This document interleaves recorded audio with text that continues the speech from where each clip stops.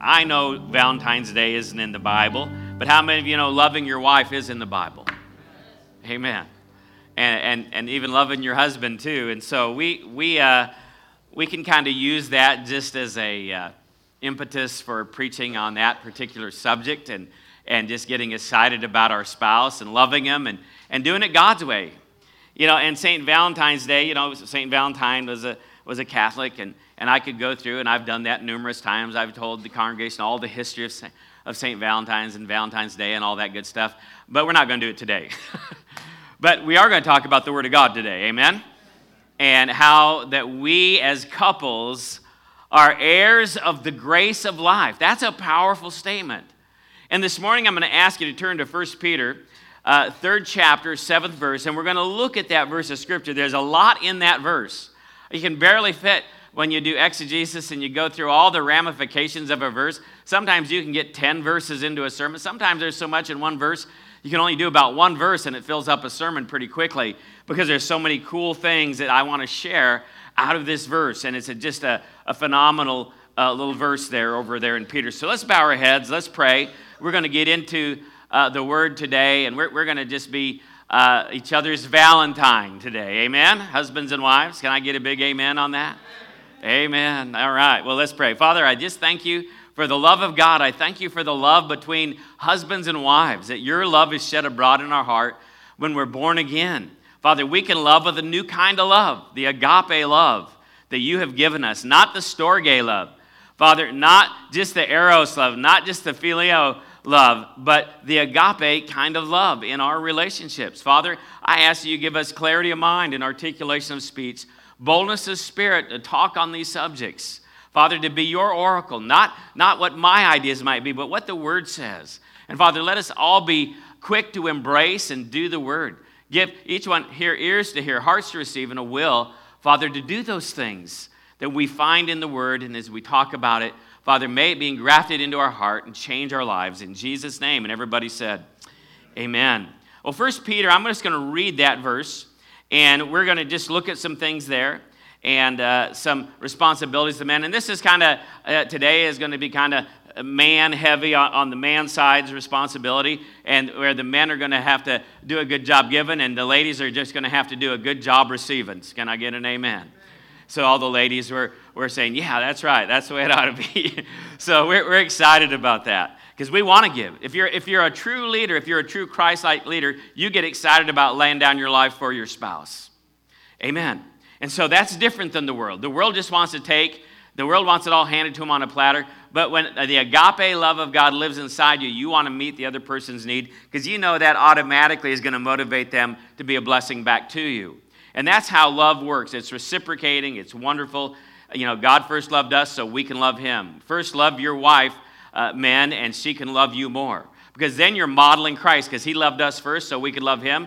Well, you know, we're his bride, and that's how it works. So with your bride, love her first and see if she won't love you back more. And there's something very powerful about those principles that we see Jesus demonstrating for all of us. All right. Hopefully everybody's there. 1 Peter 3:7, and it says, likewise ye husbands dwell with them according to knowledge, giving honor unto the wife as unto the weaker vessel. Now that's just in that culture, in that day, the weaker vessel, you know, it was an agrarian society, you know, you plowed the fields behind an ox, you lifted everything, you carried, I mean, that's just talking about women aren't physically as strong as men. I mean, and that's not a news flash, you know. And that's what that's talking. It's not talking about they're weaker mentally or in their leadership skills or anything. It just means that they're not as physically strong.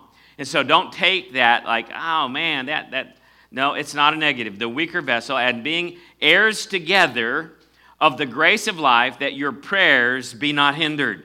How many of you want your prayers to work today? And your relationship with your spouse will determine to a large degree whether you'll see prayers get answered. And that's part of inheriting the grace of life. Grace is a wonderful thing. Grace is the power to overcome sin. Grace, yes, is the power to be forgiven. Grace is unmerited favor. But more so, as we look at the different definitions of grace, grace is the power to overcome sin and to live godly in this world. A lot of people want to abuse grace and see how much sin they can get by with and still have a license for it and be right with God. Grace isn't to see how low you can go. Grace will take you higher than you ever thought you could go. And so when you look at it through those eyes, the grace is an empowerment. It's not a bailout. It's not just a safety net, even though in one sense it is a bailout and a safety net. That's not its highest priority.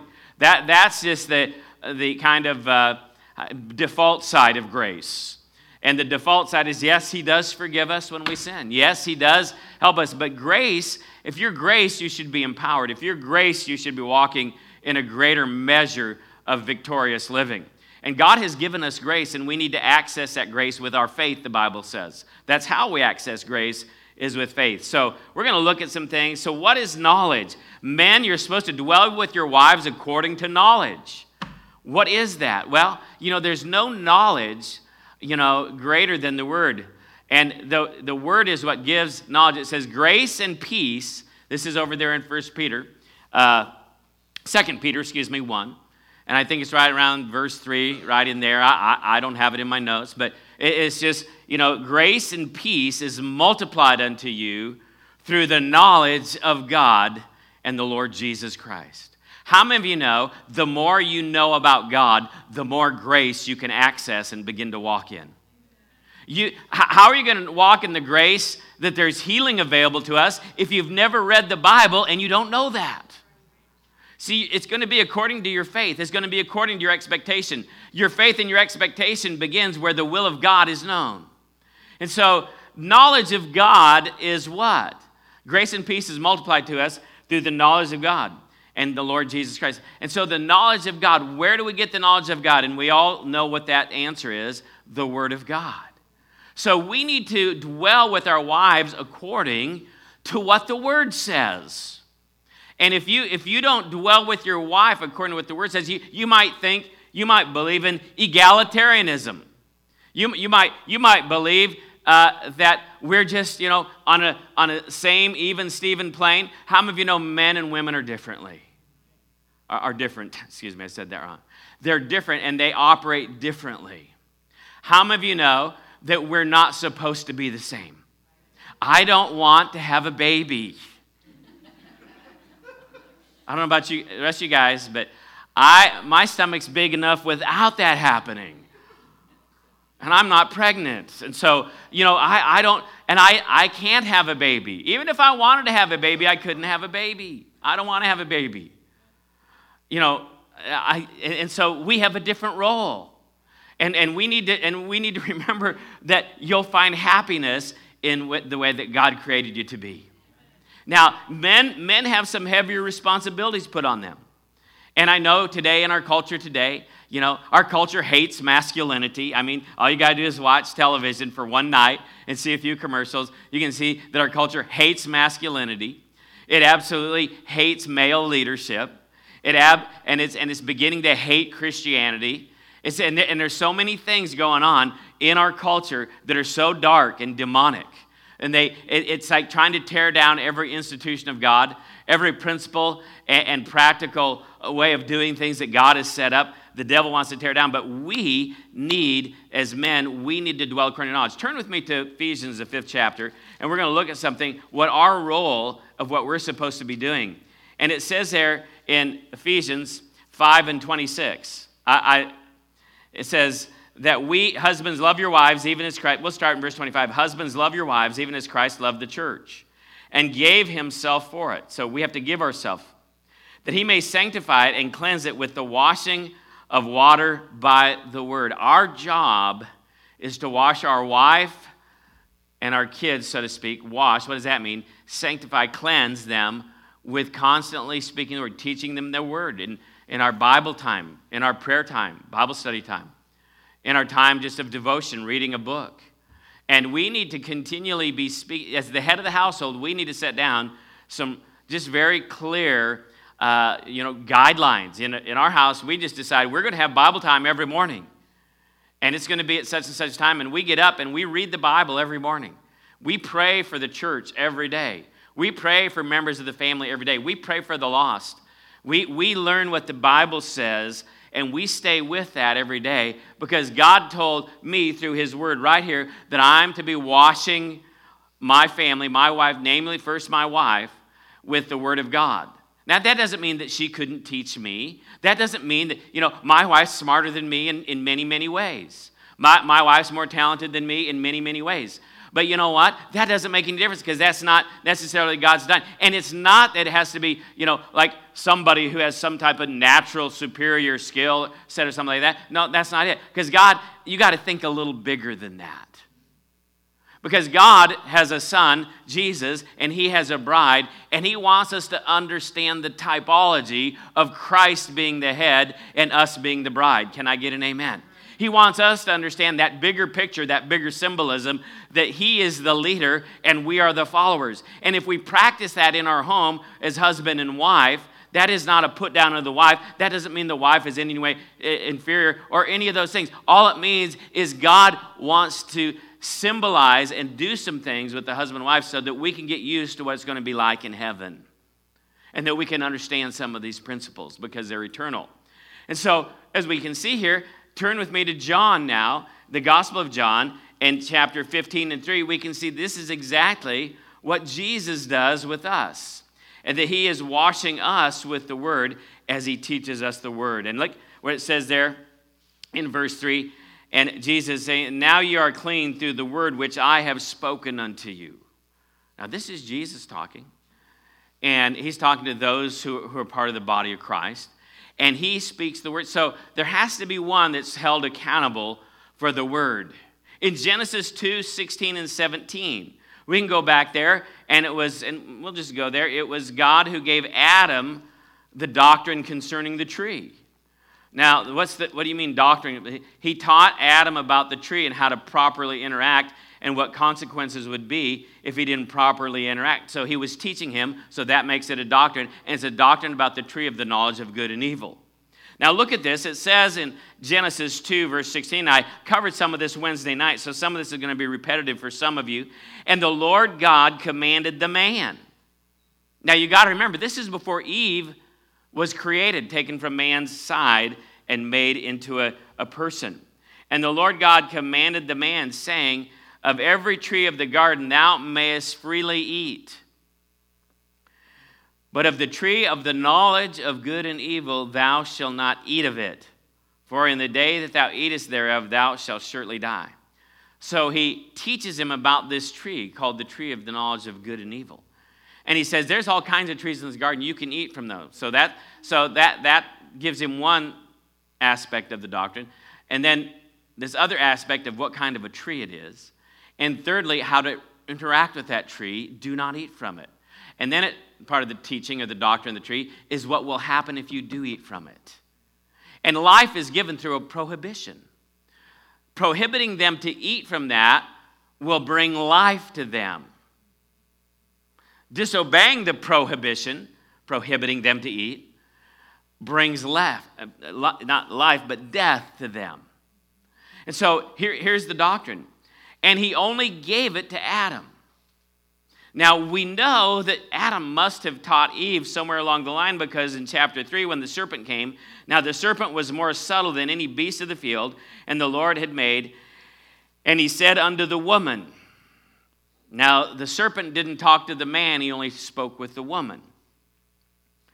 And so, the woman didn't get it directly from God, she got it indirectly from Adam. So she may not be as well grounded in knowing for sure that this is from God.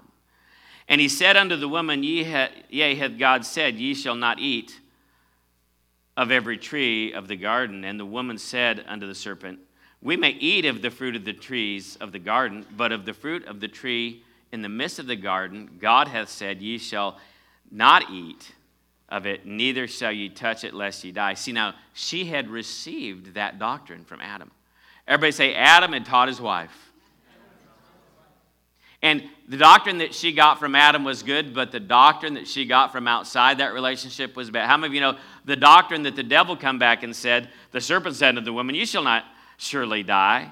For God doth know that in the day that ye eat thereof, that your eyes shall be open, and ye shall be as gods, knowing good and evil. And so the doctrine she got from her husband was good.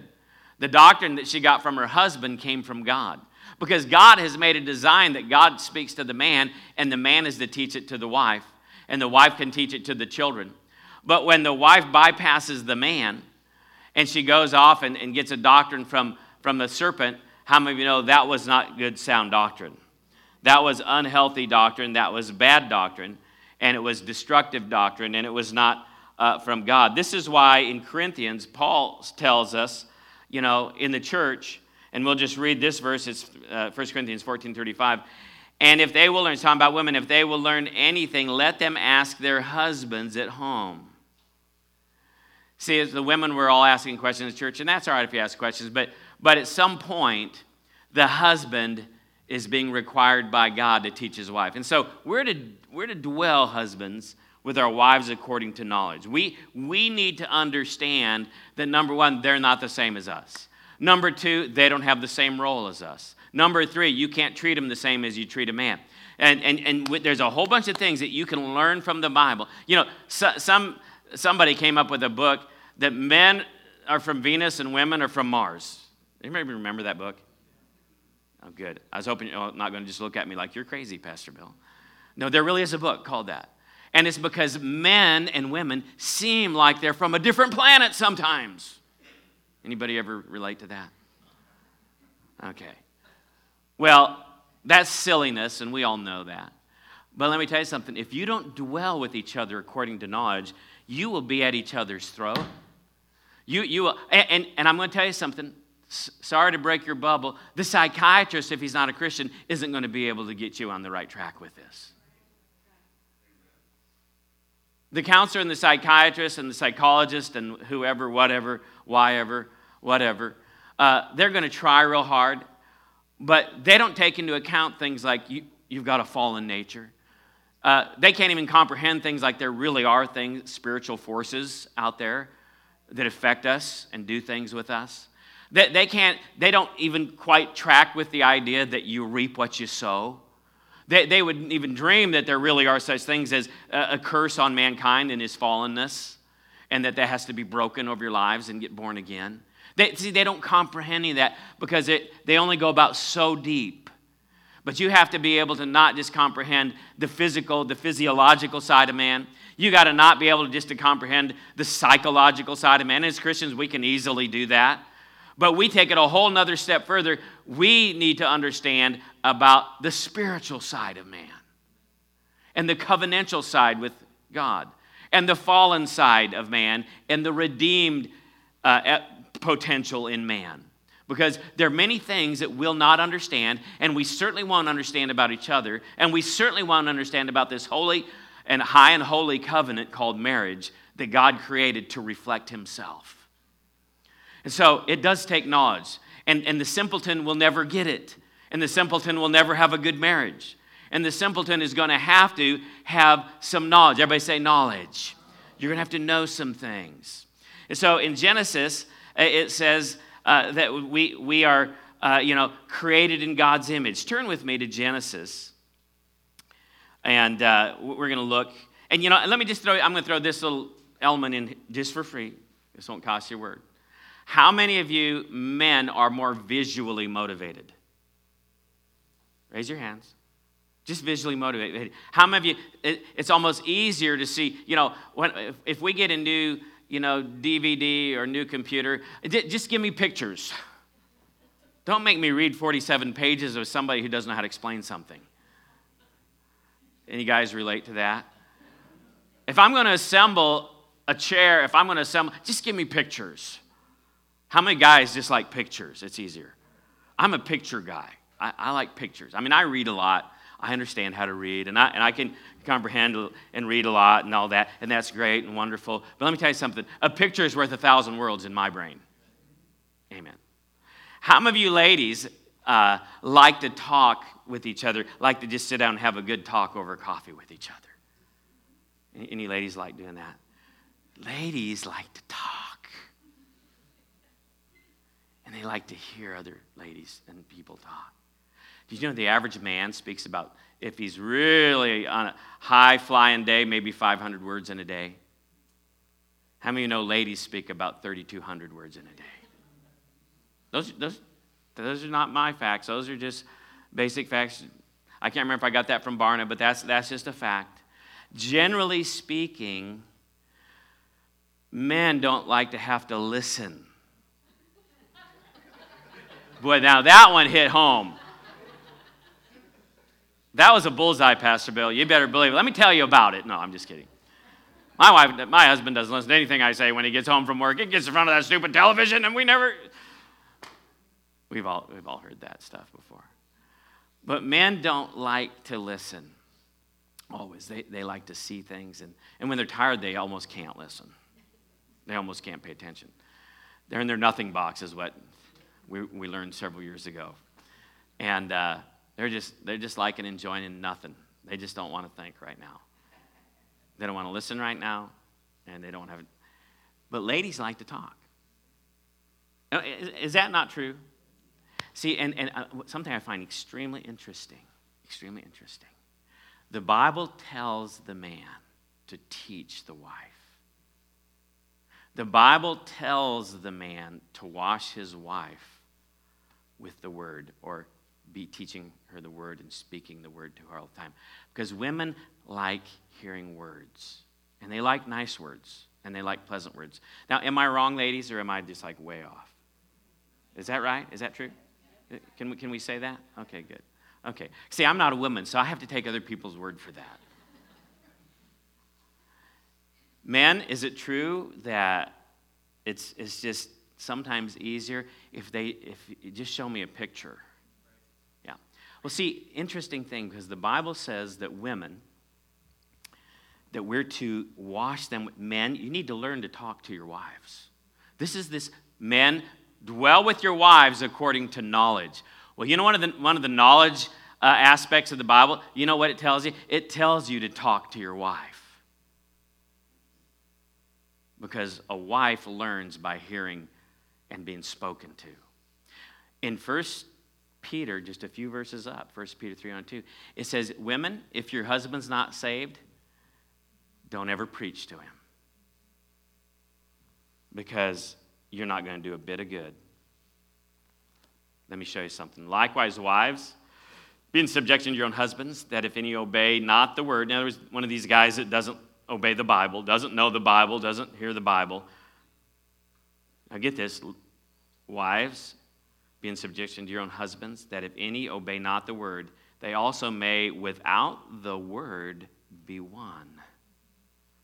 W-O-N, not O-N-E, W-O-N, may be won by the conversation of the wives. Conversation is not chat. Conversation in the Old King James means your lifestyle. Something they can see you doing. You become the picture for that guy that doesn't like to necessarily hear all your words.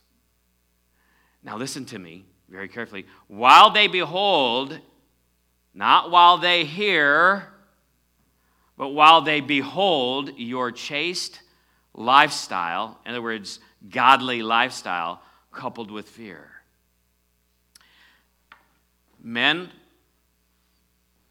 your wives are made to be spoken to. Wives, your husbands are made to be acted out and modeled in front of. You want to affect your spouse for good and for God. Ladies, you're going to have to live it out for them to see. Men, you're going to have to speak it out for them to hear. There's a difference. You need to understand that, because that's dwelling with your wife according to knowledge. She's not like you. Not even close. Somebody say, not even close. She is not like you, and you are not like her. And you need to dwell with her, not just according to intuition. This is counterintuitive. You're going to have to dwell with her according to the knowledge that you learn out of the Bible. Somebody say amen this morning. So it's so important that we understand that. So let's keep on going. So knowledge is number one. I want men to, I'm going to give men some knowledge points. Turn to your neighbor, guys, and say, I'm going to receive some knowledge points. We're going to dwell according to knowledge. And one of the first things we're going to look at is to be heirs together. How many of you want to be heirs together of the grace of life? Because you're not going to do it apart from each other. God's not going to let you autonomously receive a bunch of grace and him in some different, unrelated fashion, non-covenantal way, be the recipient of but not in this autonomous, us in our own separate worlds, with our own separate checking accounts, and our own separate bed, going our own separate ways, with our own separate goals and our own separate vision for our lives. No, you're not going to be recipients of the grace of life.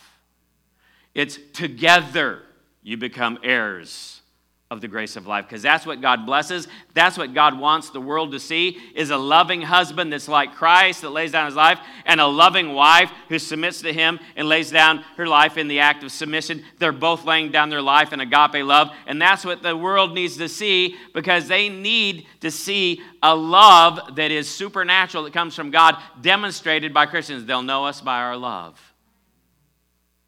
And love for a man is to love and lay down his life for his wife. Love for a woman is submit to that man and give him honor. And you're going to understand any of that. You're not going to have a renewed enough mind to ever understand that unless you start dwelling according to knowledge. The knowledge of the word is the only way we're ever going to get that. Genesis 2:8. It's not good for man to be alone. Number one, we need to know, and let's just go there, and we need to know it's not good for us to be alone. Frustrated single men, it's not good. I'm going to tell you something. It's very difficult, and it's very difficult to be single. I'm not saying some people are gifted to be single. The Bible says that too. Some people do have a special gift to be single. But for the most part, it's very difficult to be single. And Genesis 2, we're just going to begin reading there, and it says, "And the Lord God said, it is not good that man should be alone. I will make him a helpmate for him." So number one, we aren't good alone. Men don't do well going it alone. How many men could say amen to that? Celibacy, maybe a Catholic priest can do that, but most men can't do that. Most men aren't very good at details. They need someone to help them with the details, to help them with their etiquette. My wife helps me with my memory. She can remember everybody's name. I'd forget mine if it wasn't written down someplace. There's just, God brings us helpmates. And my wife is my helper. And in so doing, we are heirs of the grace of life together. It's not good for man to be alone. And God says we need a helpmate. And we're not here to compete, but we're here to complete one another.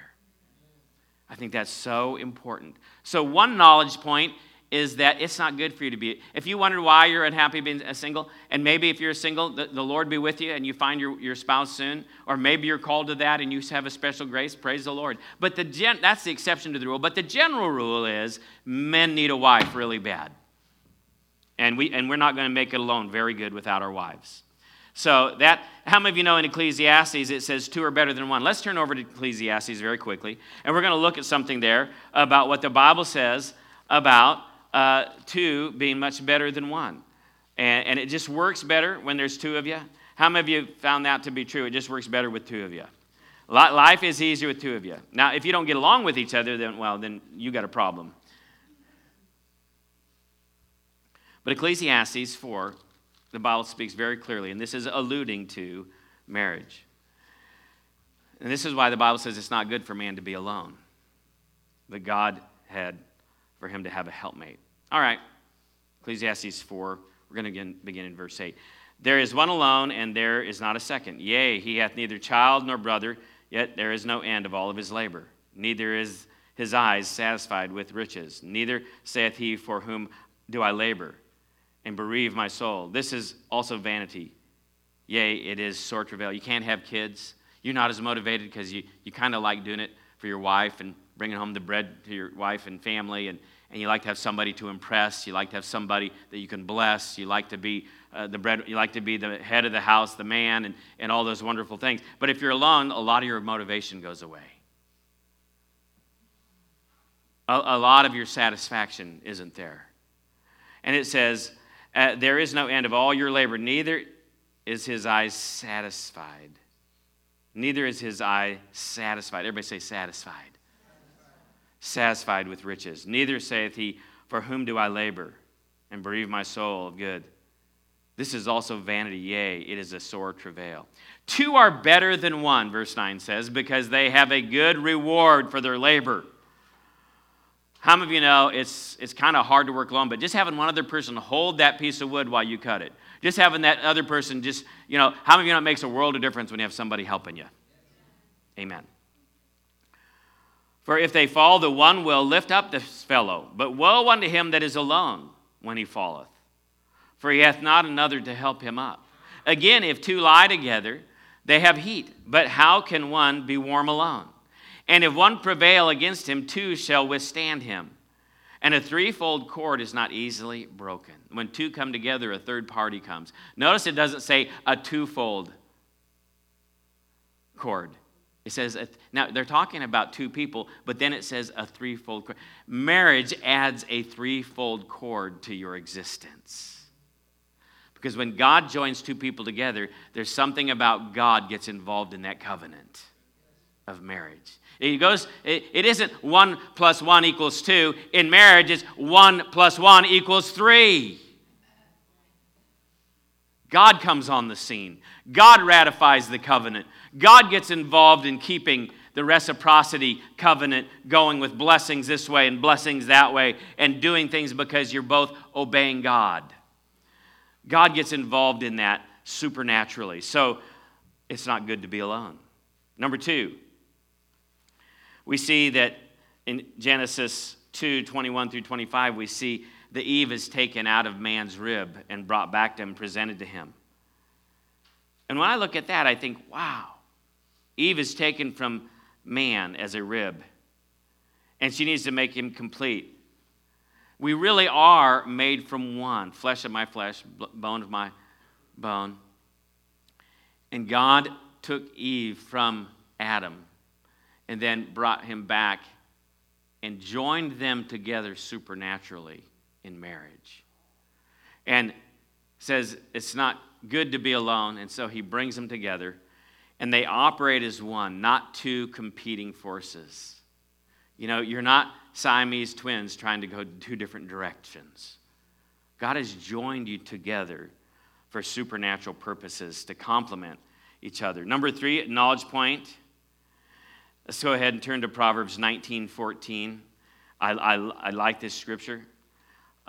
It's really good. It talks about how an inheritance comes from fathers. A good man leaves an inheritance to his children's children. It talks about natural inheritances and things like that. But I like what this says in Proverbs 19:14. I'm just going to read it. Houses and riches are inheritance of fathers, and a prudent wife is from the Lord. How many of you know Eve was from the Lord for Adam? Now, you've got to recognize that your wife isn't just somebody that you found. Your wife, do you believe that there's only one person in the world that we're supposed to marry? Pastor Bill, do you believe that? I believe there's one best person if you're led by the Spirit of God. But I believe that you can have a happy marriage as long as you both walk in love and you're both godly Christians that have the desire to obey God and walk in the love walk. I believe that. But I believe that there's a best. But whether it's you found the best or if it's a person that you're just two godly people and you're married, or however you see that, I'm not gonna go down that trail today. But regardless, she is from the Lord. That concept comes from God. And she will become that one that's from, and you need to treat her like she is from the Lord. Not like she was from the Lord when we were dating, and she was from the Lord the first 6 months we were married, and then she's from the Black Lagoon, and she's from hell after that. No. How many some people that it just kind of goes downhill. And that perfect person that you couldn't hardly wait to marry all of a sudden becomes this terrible person. No, you need to dwell according to knowledge. You need to treat her as if she's a gift from God all the days of your life. And all the ladies said, amen. It's really true, men. The men are so quiet right now. You could hear a pin drop in that church. But I will say this. Women like Delilah How many of you say that when Samson married Delilah, the harlot, and she kept trying to find out his secret so she could sell it off to the Philistines and have him come in and the Philistines take him and destroy him? How many know wives like Delilah are not from the Lord? How many of you ever read Proverbs, the 7th chapter, about the whorish woman who seduces, who does all these things, and the Bible says the path to her house is the path to hell. Many strong men have died, and they'll never return from hell. Seducing women, how many of you know that type of person is not from the Lord? Amen. So when the Bible says that a godly woman is from the Lord, it's speaking in a general sense, just like a wicked, ungodly, whorish woman is not from the Lord. And so we need to be thankful, and we need to treat a godly spouse as a gift from God. How many of you know if you treat your wife as a gift from God, you may treat her a lot differently? Amen. Now let's just jump over the page, and we go to Proverbs 18 and 22. Let me give you another knowledge point, men. 18 and 22 says this: Whoso findeth a wife findeth a good thing and obtaineth favor from the Lord. One translation, the Basic English Bible, says you gain approval from the Lord when you find a wife. You find a good thing and you find approval. What does that mean? Approval for what? What do you mean approval? Because God made man and women to go together. And God gives a certain favor, a certain blessing, a certain approval on that. God approves of marriage. In the old wedding vows, it talks about how marriage is a noble thing.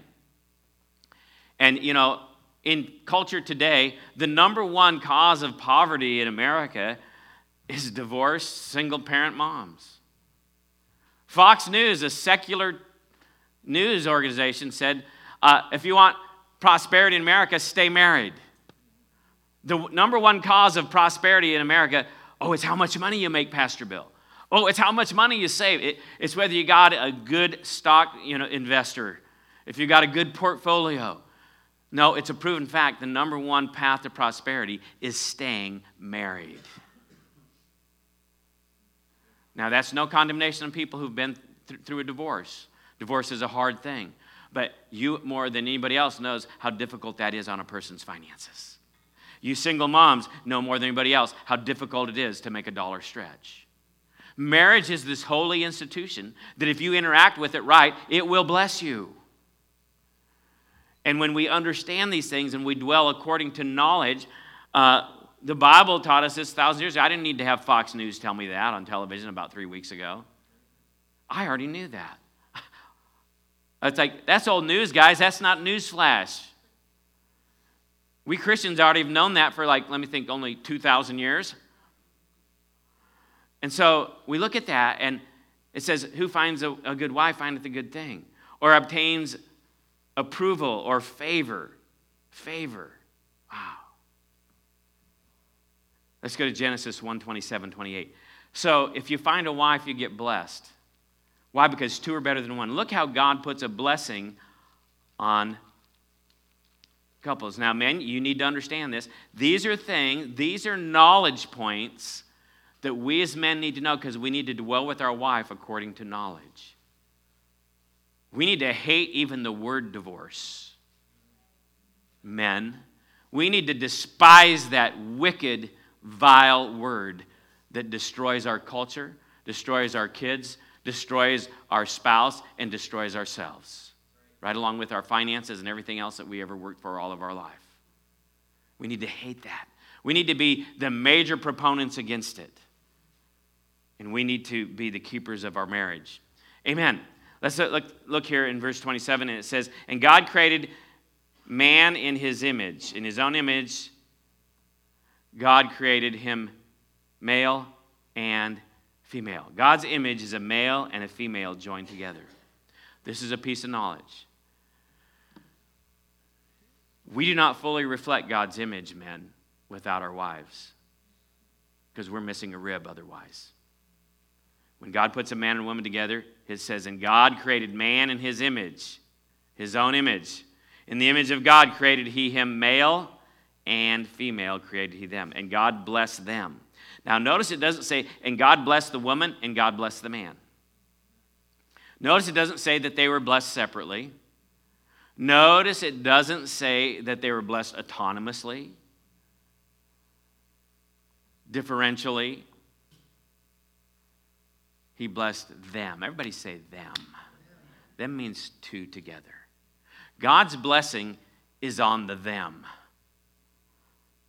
that we may be heirs together. I'm back over in 1 Peter 3:7, that we may be heirs together of the grace of life. We were made to receive grace together.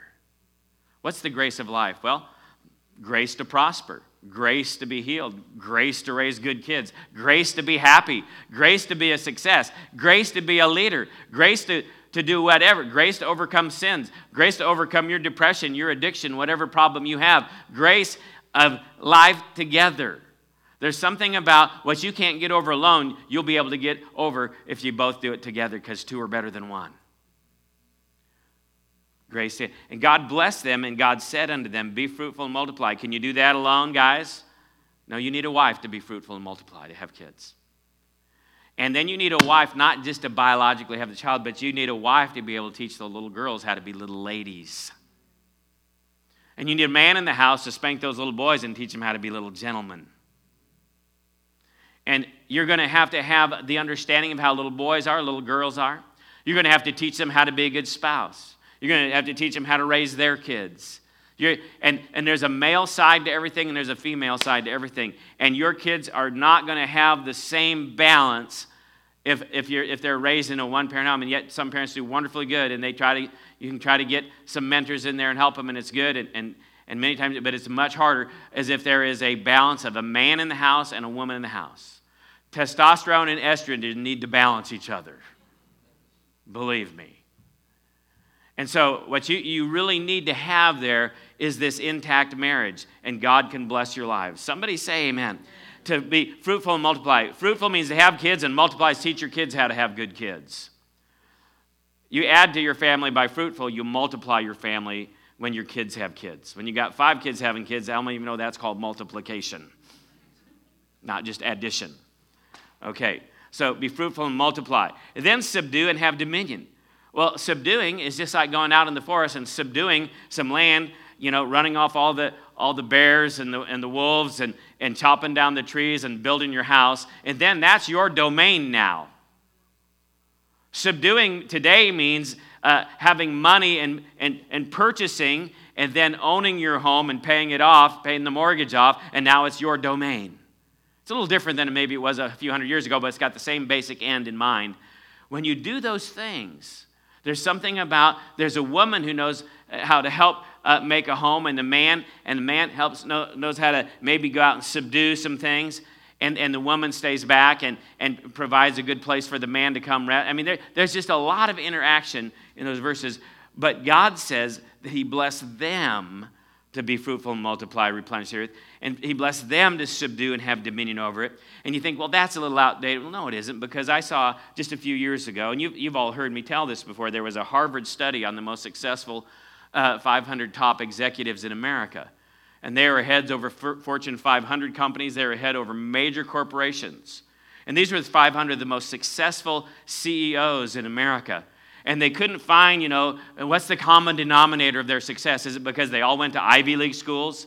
Is it because they all had, some type of super gifting or their education or something? And you know what they found out, what the success to these guys was? Is they all had good marriages and stayed married. They were all in happy marriages, and they were all content with their spouse. And they're all living out their life together, loving their spouse, and having a great time, and never been divorced. Are we not happy about that this morning? Again, that's dwelling with your spouse according to knowledge. Let me tell you something. Marriage is powerful, that you might be heirs of the grace of life together. Now, Harvard's not very inclined to give Christianity any accolades at all. They're very secularistic, almost anti-Christian institution.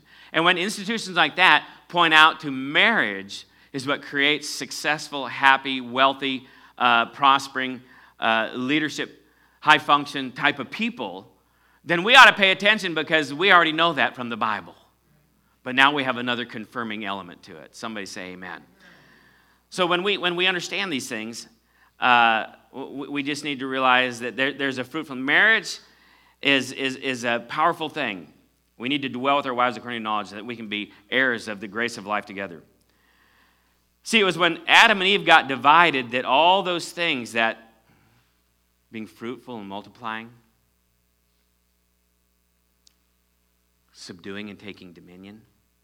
How many of you know when their marriage got divided by this little serpent rat got in there, when Eve quit listening to her husband's teaching and listened to somebody else's, followed somebody else and didn't follow Adam, Adam comes with the doctrine of the tree, made it really simple. Hey, honey, we ain't supposed to eat of that thing. You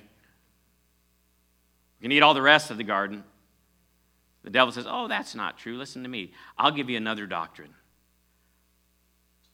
If you're to learn anything, it says, go to your husbands, ladies.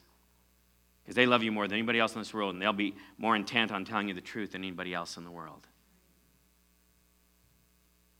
And when she listened to Satan, instead of being fruitful and multiplying, her dear little Cain killed her Abel. That wasn't very fruitful. And the beginning of what we call in all theological commentaries and every Bible book that helps you to understand the scriptures, what's called the evil line of Cain, where it became a completely line of people that were in rebellion to God. You see, when marriage gets divided, when Adam and Eve, who were going along just fine in perfect agreement, and Adam was teaching his wife, and then all of a sudden something divided them, and a different doctrine came in, and Eve led Adam to eat of the tree, instead of Adam leading Eve to not eat of the tree, then their family got destroyed. They weren't fruitful. They were devastated. Their kids killed each other. Their kids, part of their family became the evil line opposed to God. Men, dwell with your wives according to knowledge. It's important. And now, did they not only not have a good being fruitful and multiplying, they became murderous and divided. Then the Bible says that they were cursed in childbirth, and the woman was always insecure and wanting to control the man. And the man, whatever he did, weeds would grow up instead of good ground. And they were under a curse. And the Bible says they were kicked out of the Garden of Eden. How many remember that over in Genesis 3? So their dominion, instead of subduing and taking dominion, they were subdued by Satan's lie and became pawns, and he became the god of this world, and they were oppressed and sinful and fallen. How many of you know that's being subdued instead of subduing? They became subdued by Satan, and instead of gaining a dominion, they were kicked out of their domain, which was the perfect, beautiful Garden of Eden where perfect fellowship with God took place. Why? Because Adam did not dwell with Eve according to knowledge.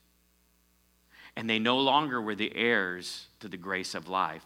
Like 1 Peter 3 says that we need to be heirs, joint heirs together of the grace of life. I don't know about you, but I don't want to have a lifestyle like Adam and Eve. I don't want my kids killing each other, and I don't want to get kicked out of my dominion. Somebody say amen. He lost the garden. Wow. Back to 1 Peter. We're just halfway through one verse. I'm sorry it took so long. Likewise, ye husbands, dwell with them according to knowledge, giving honor unto the wife as the weaker vessel. Let's talk about giving honor. Giving honor to the weaker vessel. Again, it's only talking about the physical. Proverbs 12:4. Let's go to Proverbs 12:4. I like this scripture. A virtuous woman is a crown to her husband. But she that maketh ashamed is a rottenness to his bones. But let's not focus on that second half. Let's look on the first part. A virtuous woman is a crown to her husband. Wow. How many of you know in 1 Corinthians 11:7 it says the woman is the glory of the man? Anybody know that? It says the woman is the glory of the man. And part of that, understanding the definition of that word, is she's the reflection of the man, but she's also the glory of the man. And as I look at that, crowns in the Bible, how many of you know the Bible says there's a soul winner's crown? How many of you know that there's an elder or a thing called the pastor's crown, bishop's crown? And there's different crowns or rewards. How many of you know that's not some little piece of tin on your head? A crown is a dominion, a domain. Those who will be faithful with 10 minas, to double their minas will be put over 10 cities, the Bible says. A crown is a domain that you'll be given in the eternal state. Crowns are representative. They're nothing in and of themselves. They're only symbolic to say that you have rulership over a domain or a dominion. That's all a crown is it's a sign to people around you that you have an authority and a leadership and a domain that you've been put over. And so when we understand that, men, your glory, your wife is your crown, because with your wife you can be victorious in being fruitful and multiplying and subduing and having dominion. Because when you take dominion, with that domain or dominion or that area comes a crown. God wants us to have crowns when we get to. And one of the crowns that we have is the people that we lead to Jesus, it says in 1 Thessalonians 2, that the rejoicing and our crown will be those who we have won to the Lord. See, Jesus sent them out 2 by 2. I believe that the greatest helpmate that your wife will ever be is in soul winning and ministering to people and helping others. And your wife is your crown. She's your crowning glory. She's somebody that you're proud of and all that, and I understand all that. But your crown is she's the one that's able to make you be fruitful and multiply. She's that helpmate. She's that helpmate, like that Harvard study told us, that helps us to be a subduer in life, a take dominion guy in life, a guy that gets put over corporations, a guy that gets put over his area at work, a guy that amasses maybe wealth or things for the kingdom of God, to help the kingdom of God go forward. Your wife, if you will treat her rightly, you will interact with her rightly, you will have her as your helpmate in a right way, will cause you to be a success in life. Men, dwell according to knowledge. You were made to have a wife. You are made to honor her. You are commanded by God to treat her in certain ways. Somebody say amen. See, when we understand that, amazing things can begin to happen in our lives. And we can become heirs together, and we can honor. Let me read to you something that I got out of a commentary.